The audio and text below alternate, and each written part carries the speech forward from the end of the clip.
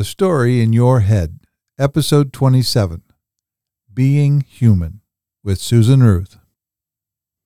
Welcome to The Story in Your Head.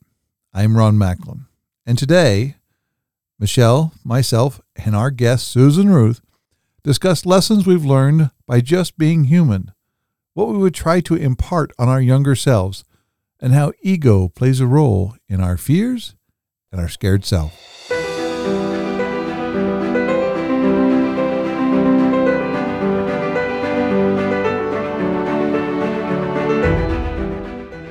Welcome to The Story in Your Head. I'm Michelle Mosolgo. And I'm Ron Macklin. And today on our podcast, we have Susan Ruth with us.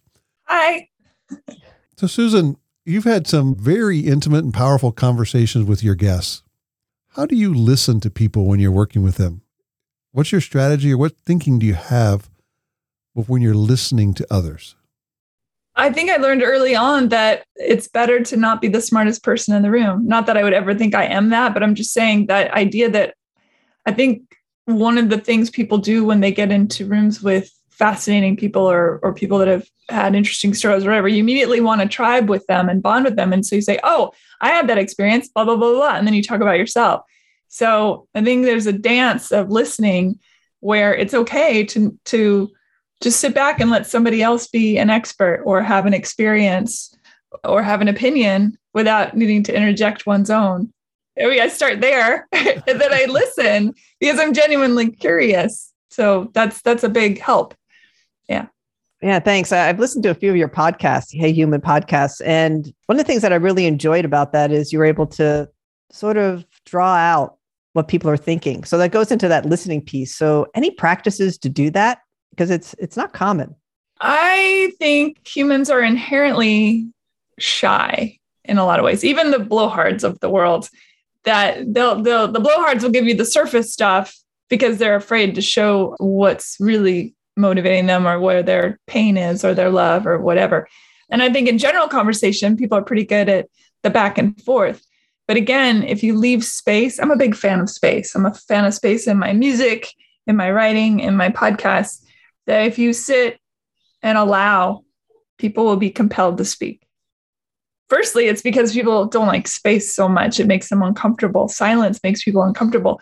And in that discomfort, combined with, I believe I don't have a lot of judgments. You know, I'm very much, people can show up whoever they are, they can be, and I'm fine with that.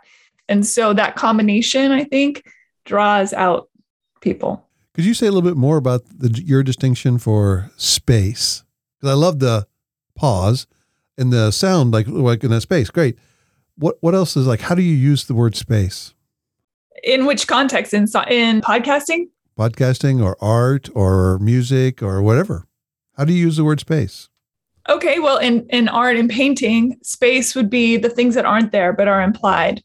In conversation, space is to be okay with not saying something and either allowing the silence to say things or allowing room for somebody to gather thoughts or feelings and then be able to say what they want to say.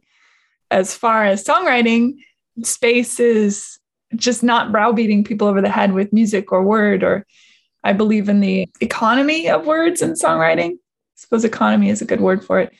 And again, in anything, poetry and songwriting and any kind of art, what isn't being said is just as powerful as what is. Just like in life, we give off plenty of conversational things by not even saying a word in our body movement, in our eye movement, in a flick of, the hair or, whatever it is. We're constantly saying something when we're not saying anything.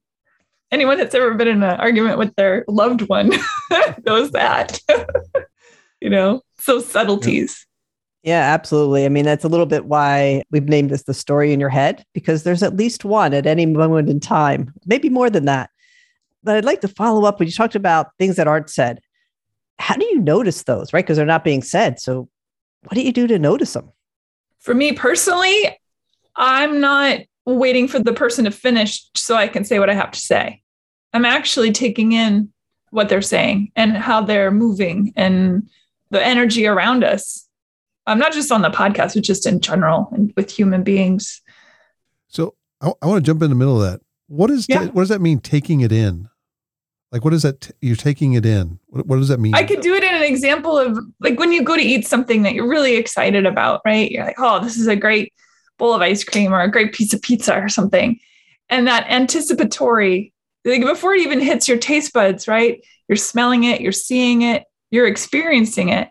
And I think we do that intuitively as human beings with each other, that we take in a whole lot of a person. Our brain is capable of taking in thousands of pieces of information before a first word is even said.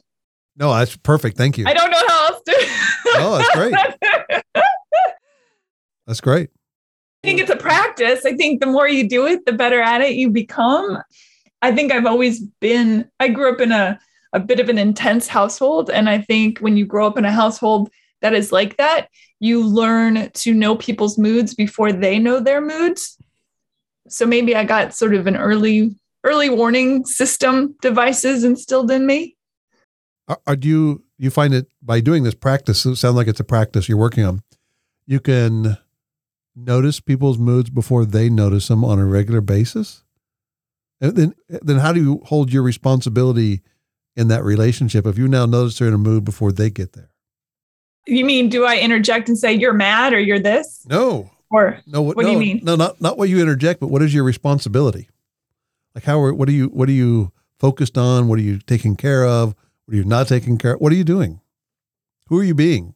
I believe in affix your own mask to your face before you help others. So that's the first thing. So whenever you are interacting with another human being, I think doing your best, and nobody's perfect at it, of course, but coming to the situation grounded and knowing that most people are just fighting their own wars internally. And it has little, if nothing, to do with you. Even if they're mad at you, even if you have done some transgression that you are to be accountable for sure, but it also, the reason why, perhaps, unless you're just an outright asshole, the reason why it's so triggering for the other person is some experience that happened long before you ever met the person, right? And so for me, when I am talking with anyone, I think I just, again, allow for that space and allow things to unfold as they will. Because for all I know, my idea of what someone is going through, that's all filtered through me, right? That's the only way I can understand anything in the world that exists, is how it's filtered through myself. And so I certainly leave room for people to say, I'm feeling this or I'm feeling that. If they're not good at using their words, perhaps, or their first go-to is emotion, something like that. Then maybe I would interject, say, oh, you're mad, or, whatever. And then you start the conversation. But I don't know if that's answering your question. Well, I just want to say it back to you, what I made up, right? The story that's in my head from with that. And what I heard was, you're responsible for, and you used the metaphor of putting on your own mask first. You're responsible for the stories you're creating in your head about the situation first. Before you ever go out into the world, you go, how am I going to shape this in my space? That's not exact. No, I think more is that whatever I'm going to interact with out in the world, that it's okay for me to be in a place of safety when I approach that experience grounded. And that, like you said, we can create our own understanding of someone else's plight or thought process or whatever. But in reality, we never can. Once we get past that ego-driven need to say, oh, I get exactly what you're saying, because you can't. It's actually impossible, because you have not had the breadth of experience that the other person has had, and you only have your own experience. So everything is filtered through you. Everything else is filtered through them that they're experiencing. How do you ever truly say, oh, I'm going to write your story for you? It's an impossibility, just as they can't for you. But you can come to it with I'm in a safe space. I am grounded. I'm not going to let my emotions go in totally insane. And again, nobody's perfect at this, but it's definitely a practice to work toward. It's like that I am rubber, you are glue, right? That we learned as kids. I do remember that one. Yes. Yeah, I don't. Maybe that was I am rubber, you are glue. Whatever you say will bounce back me and stick to you, which is a fun little rhyme to remember we're all doing the best we can. All we have really truly is our own sense of self to carry us through. Not to say we're not empathic or understanding or loving or any of those things. You can be loving even when you're absolutely pissed at someone, right? Married people talk about that. I love them, but I hate them right now. Yeah. I've had a few of those in the moment moments. Yeah. But fortunately, you get past them pretty quick. Yeah. I love what you said. And what I heard in there is like, you're doing the best you can, right? And that's what I think most people do, right? They can only do their best at any one moment in time. And I listened to your podcast. One of the things that I heard you talk a lot about is being authentic, which kind of makes me think of that. So I'd be really curious what is authentic to you, and how do you know somebody's authentic or you're being authentic, or what is it? Well, I think part of what you just said about people doing the best they can is to understand that that's a sliding scale. The best you can is different than the best I can, and that's okay. Right. So that's the authenticity, that to come to an understanding. And I often use the people we love to hate as a great example of that. Even those people are doing the best they can because of whatever brought them to that moment. Is it reasonable in my mind? No. Would I make other choices? 100% yes. Is that an excuse to behave poorly? No. But that's them being authentic to wherever they are right then. I think authenticity is a funny word because we three know what that means. It's like a grounded in truth, being who you are as much as you can. But I also think that it's a slippery slope. And even that word is an inauthentic word, because who's to say what authenticity is? What my authenticity is different than yours. It doesn't make it any less authentic. And we spend a lifetime, this is so philosophical, I love it. These kinds of conversations, we spend a lifetime trying on different faces. Not only do we do that, but you can be authentic and still have to wear a different face for your parents or your best friend or your lover or your teacher or, your boss or whatever it is. It's not that you're being inauthentic wearing that face. It's, that's the face you wear for that particular interaction. And I think that too comes from a place of preservation. And it can be bastardized and put into shadow like anything can. Like everything has its counterpart. No matter what you do, there is a counterpart. This is light. This is shadow. Everything you do has both, in my opinion. And I could be wrong, but that's sort of where I've come to in this crazy world that we're all desperately trying to figure out. Did that answer your question? Yeah, I think it sort of starts in there. And you're right. I think authenticity is a funny word, but it's, as you say, it's being enough and being yourself at the moment in time. Yeah. Some of us are barely hanging on, and so we have to do whatever we can in order to navigate the world. And that's authentic. I think the word in and of itself is kind of judgy. You know what I mean? Not that you're being like that, but I'm just saying the word itself is that, because it gives the idea that there is one way to be authentic. And it seems to me that everything is shades of gray, Sounds like a cop-out, but it's actually, it's for me at least, it's the best way to navigate this planet. Thanks, Susan. I hold one of the foundations, and it could be completely off, but the story works for me, is authentic. The basic word there is author, to create, to write your own life as yourself. So creating your own life as yourself and who you are. And whatever that is in a moment, that's you doing the best you can.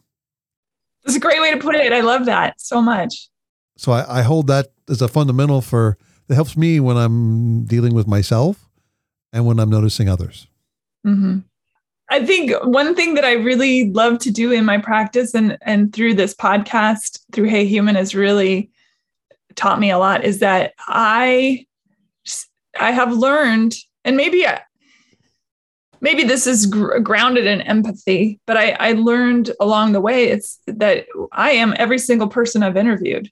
The best and the worst of every person on this planet, I am as well. And to come to that realization opens the entire universe up, in my opinion, because Like, for example, people say, how can you interview a murderer? How can you interview somebody that's, murdered so many people in cold blood? And I say, because I'm a murderer. How can you, do this, that, or the other thing? Because I am that thing. I think we get into trouble when we other so hardcore people, there's no way I would ever commit that atrocity. You don't know that. You don't know that. If you had to, if it meant your survival, or if you were raised up in a certain way, or if that was all you ever knew, or if hate meant love, maybe you would. Because for us sitting here, I'm under the assumption that love means love. But for some people, they're raised up in a culture where hate is love, or an environment where hate is love. Hating themselves, hating others, hating that guy over there or that girl over there for what they look like or what they've done or what they haven't done. It's tricky. Is there anything else you'd like to say around that? I am them. I love the idea and the concept of being in like I'm just like they are. Like I am the same as them, right? So how do you shape that in your head, in your story, or you're thinking about that when they say things that are like just different?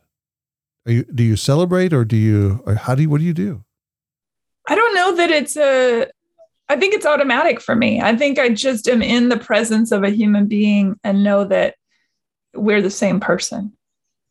If that makes sense. I don't know if that makes sense, but because of how I was raised or what I have done in my life, it's, created these offshoots around me, and for them, they had some different experience.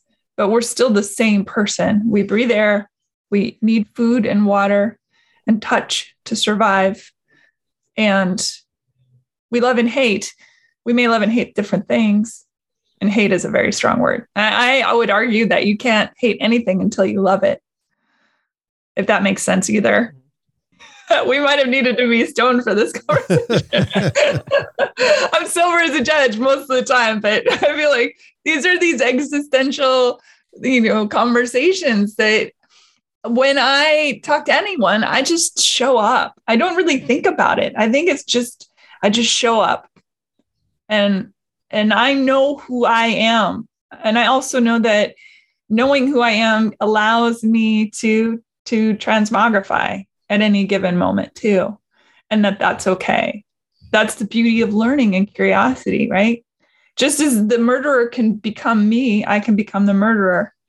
Or we can both ascend to Christ consciousness or Buddhism, not Buddhism, but Buddhism, Got it. Yeah.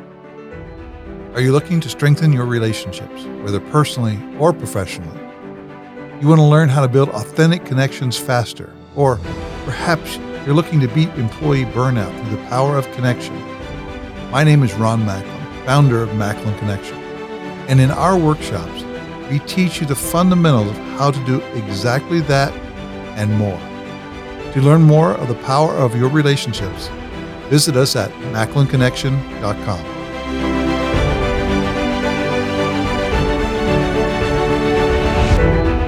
Now, one of the distinctions we use is called scared self. We use it a lot in our training and our work, is that everybody has that self that's inside of them that's got fear, right? Mm-hmm. We all deal with it differently, right? Some of us use great shields, right? Some of us bully.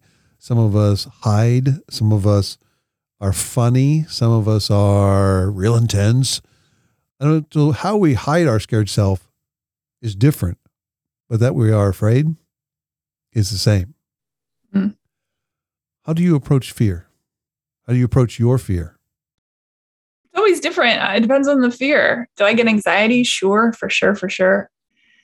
I tend to run toward fire. I've been that way my whole life.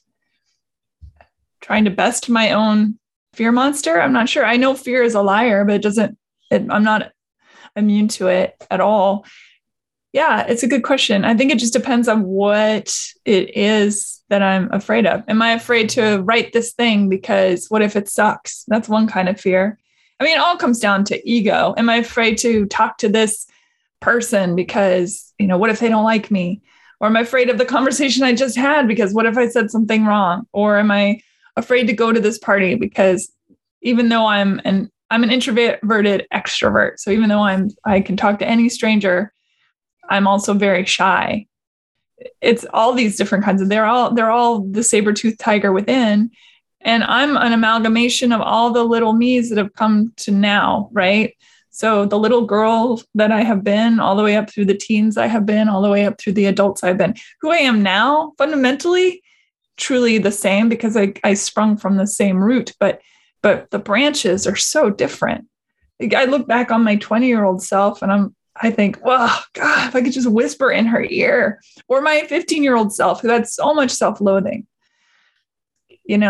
and loved so hard everyone around her, but hated herself so very much. If I could just talk to her. And I think we do. I mean, I do believe in that kind of powerful work, that when you work on stuff in this moment, that it somehow goes backwards in time and helps heal who we were back then, or even maybe ancestrally. But yeah, it's a good question. It doesn't really have an answer from me. I can wax poetic about it, but I don't know if it has an answer. So what would you say? I'm just curious. I said you can go back and whisper into the ear of the 15-year-old or pick whatever age you wanted. Mm-hmm. What would you say? What would have helped in the moment? Man, and you got to wonder if the 15-year-old you would listen, but I would suppose I would say it's your ego that makes you think all these things about yourself. It's not reality, that, what is that? Fear is the mind killer. I quote it all the time, Frank Herbert's Dune. It doesn't exist. It's so self-made. Our egos are so powerful. Now, that 15-year-old self had a lot of help to feel terrible about herself from family members and things like that. But I think I would try and say, hey, it's not all about you. It's like everybody's being a dick because that's on them. It has nothing to do with you. It's so hard to remember that. Even as an adult, it's hard to remember that. I don't know if I can say bad words on the program, but you can bleep me out there. Yeah, it's just like you're worthy of loving yourself. The biggest thing for me in everything is trying to help people remember who they are.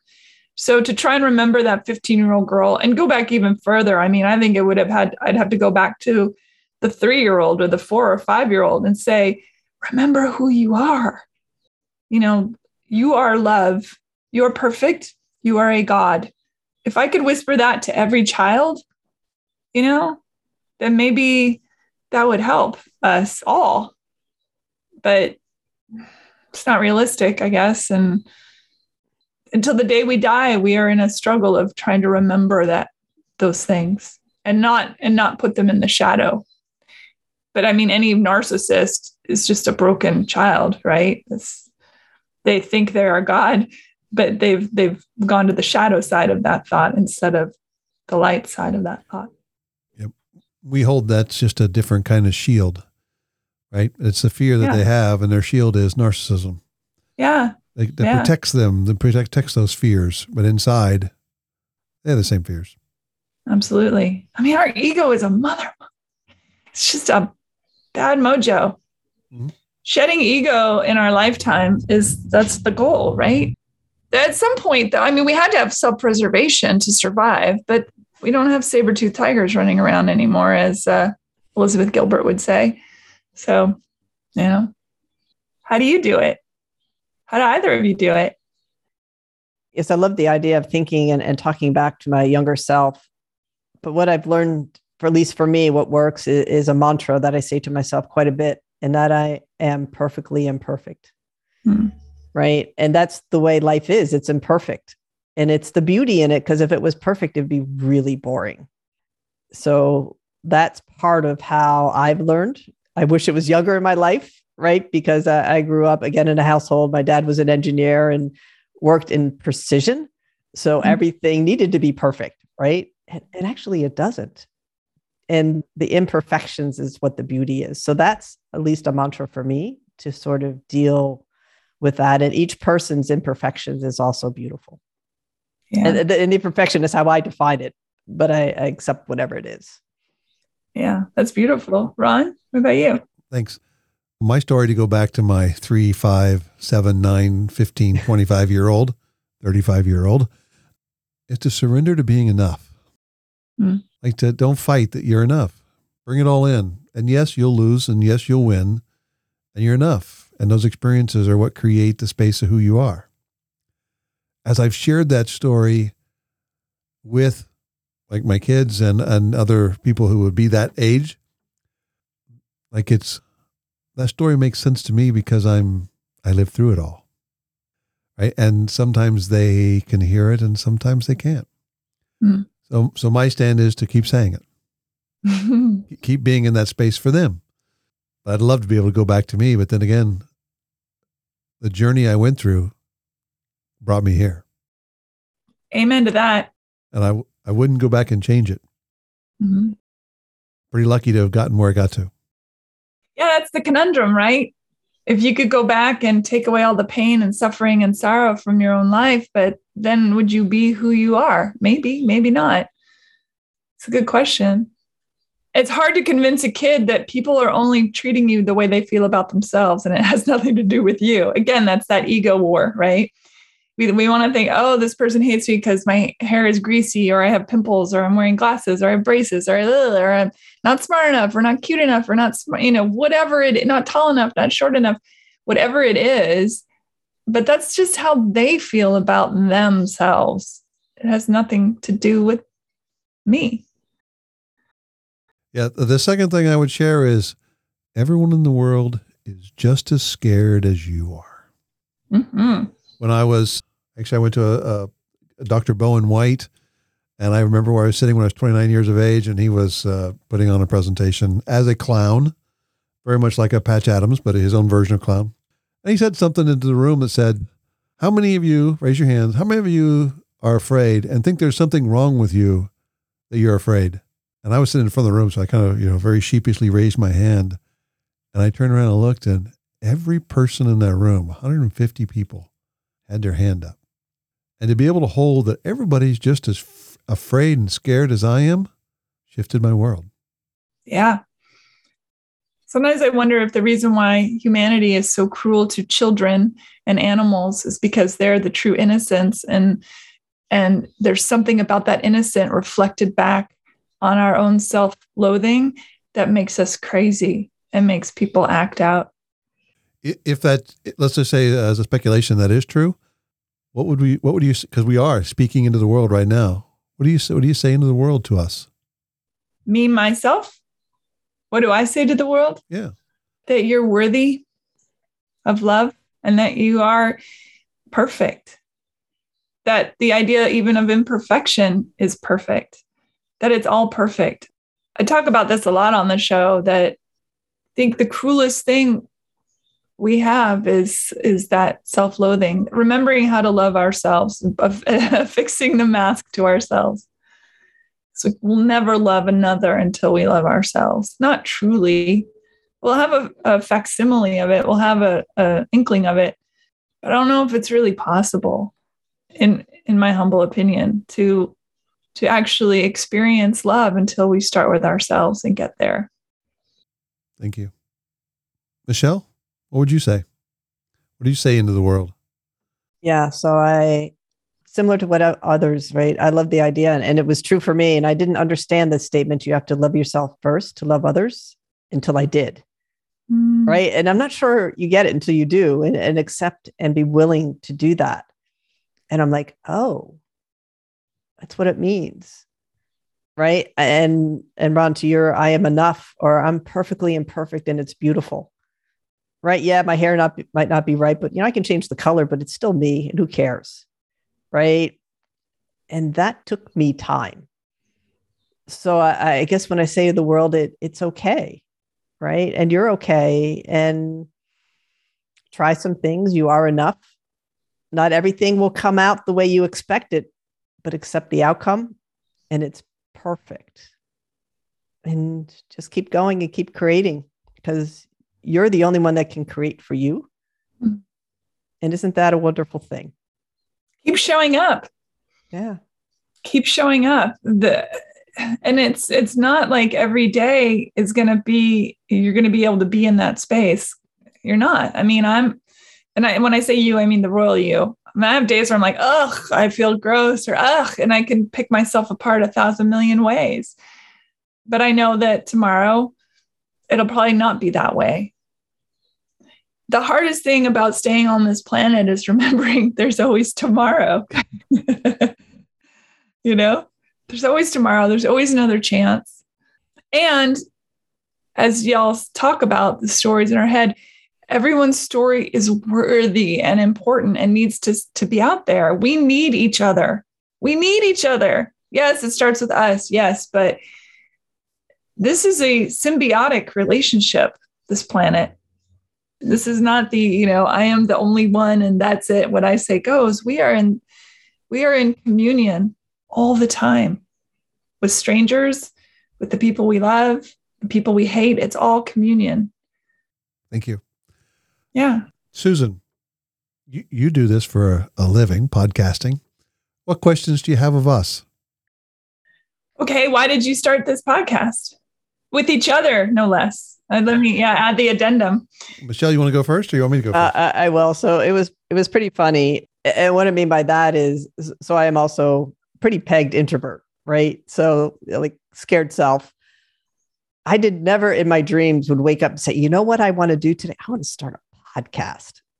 That is my lifelong ambition. No, wasn't there. But it was more as working with Macklin Connection and the story in your head and the message that can get out there, right, to others and have guests and actually learn, right? Every guest you learn so much from, and every conversation we have, we learn so much. And my wish or my dream is that the people that listen to this are also there, right? So I think that's what drives me every morning to get up and turn on all the cameras and lights and say, take a deep breath and like, I can do this. And here we are. I'm glad you do it. So am I, Michelle. Thank you. For me, I think it started with a journey of writing my own thinking, like to put it out there for the world to see. And that was the first step of putting myself out. I probably would be more along the lines of a poster child for introvertness. And and not only on top of that, I'd say shy as well.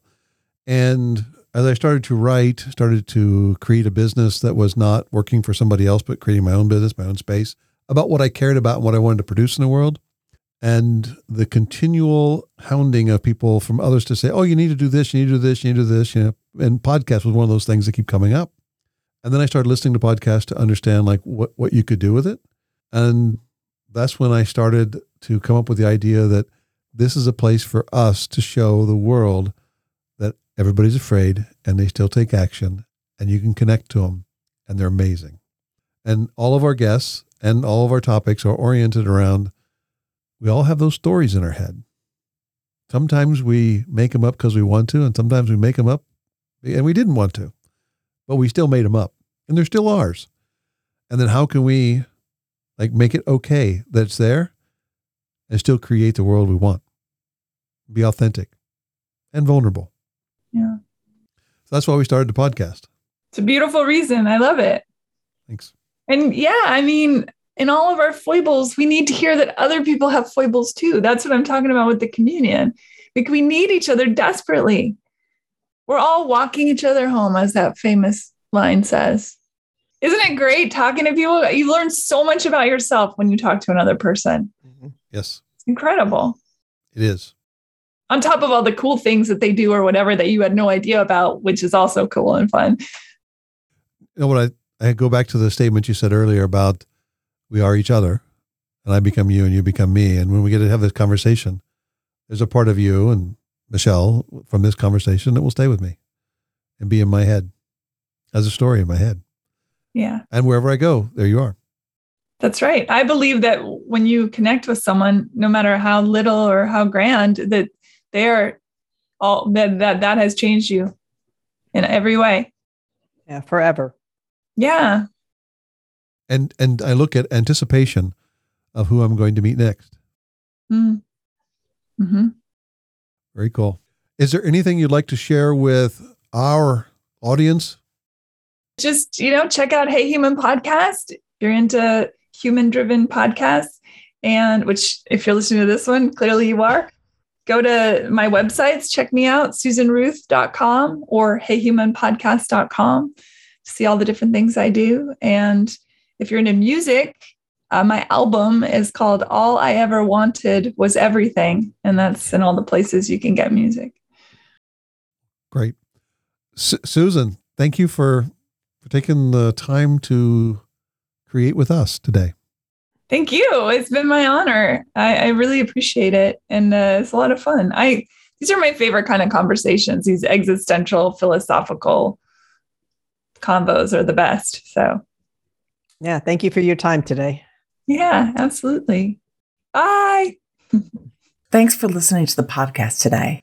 At Macklin Connection, we believe making authentic connections with others can literally change your world. We invite you to share this podcast with one person that you care about. Maybe it's someone you haven't spoken with in a really long time and you'd love to reconnect.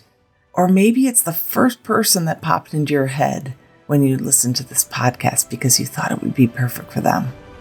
Thanks again for listening, and we'll see you next time.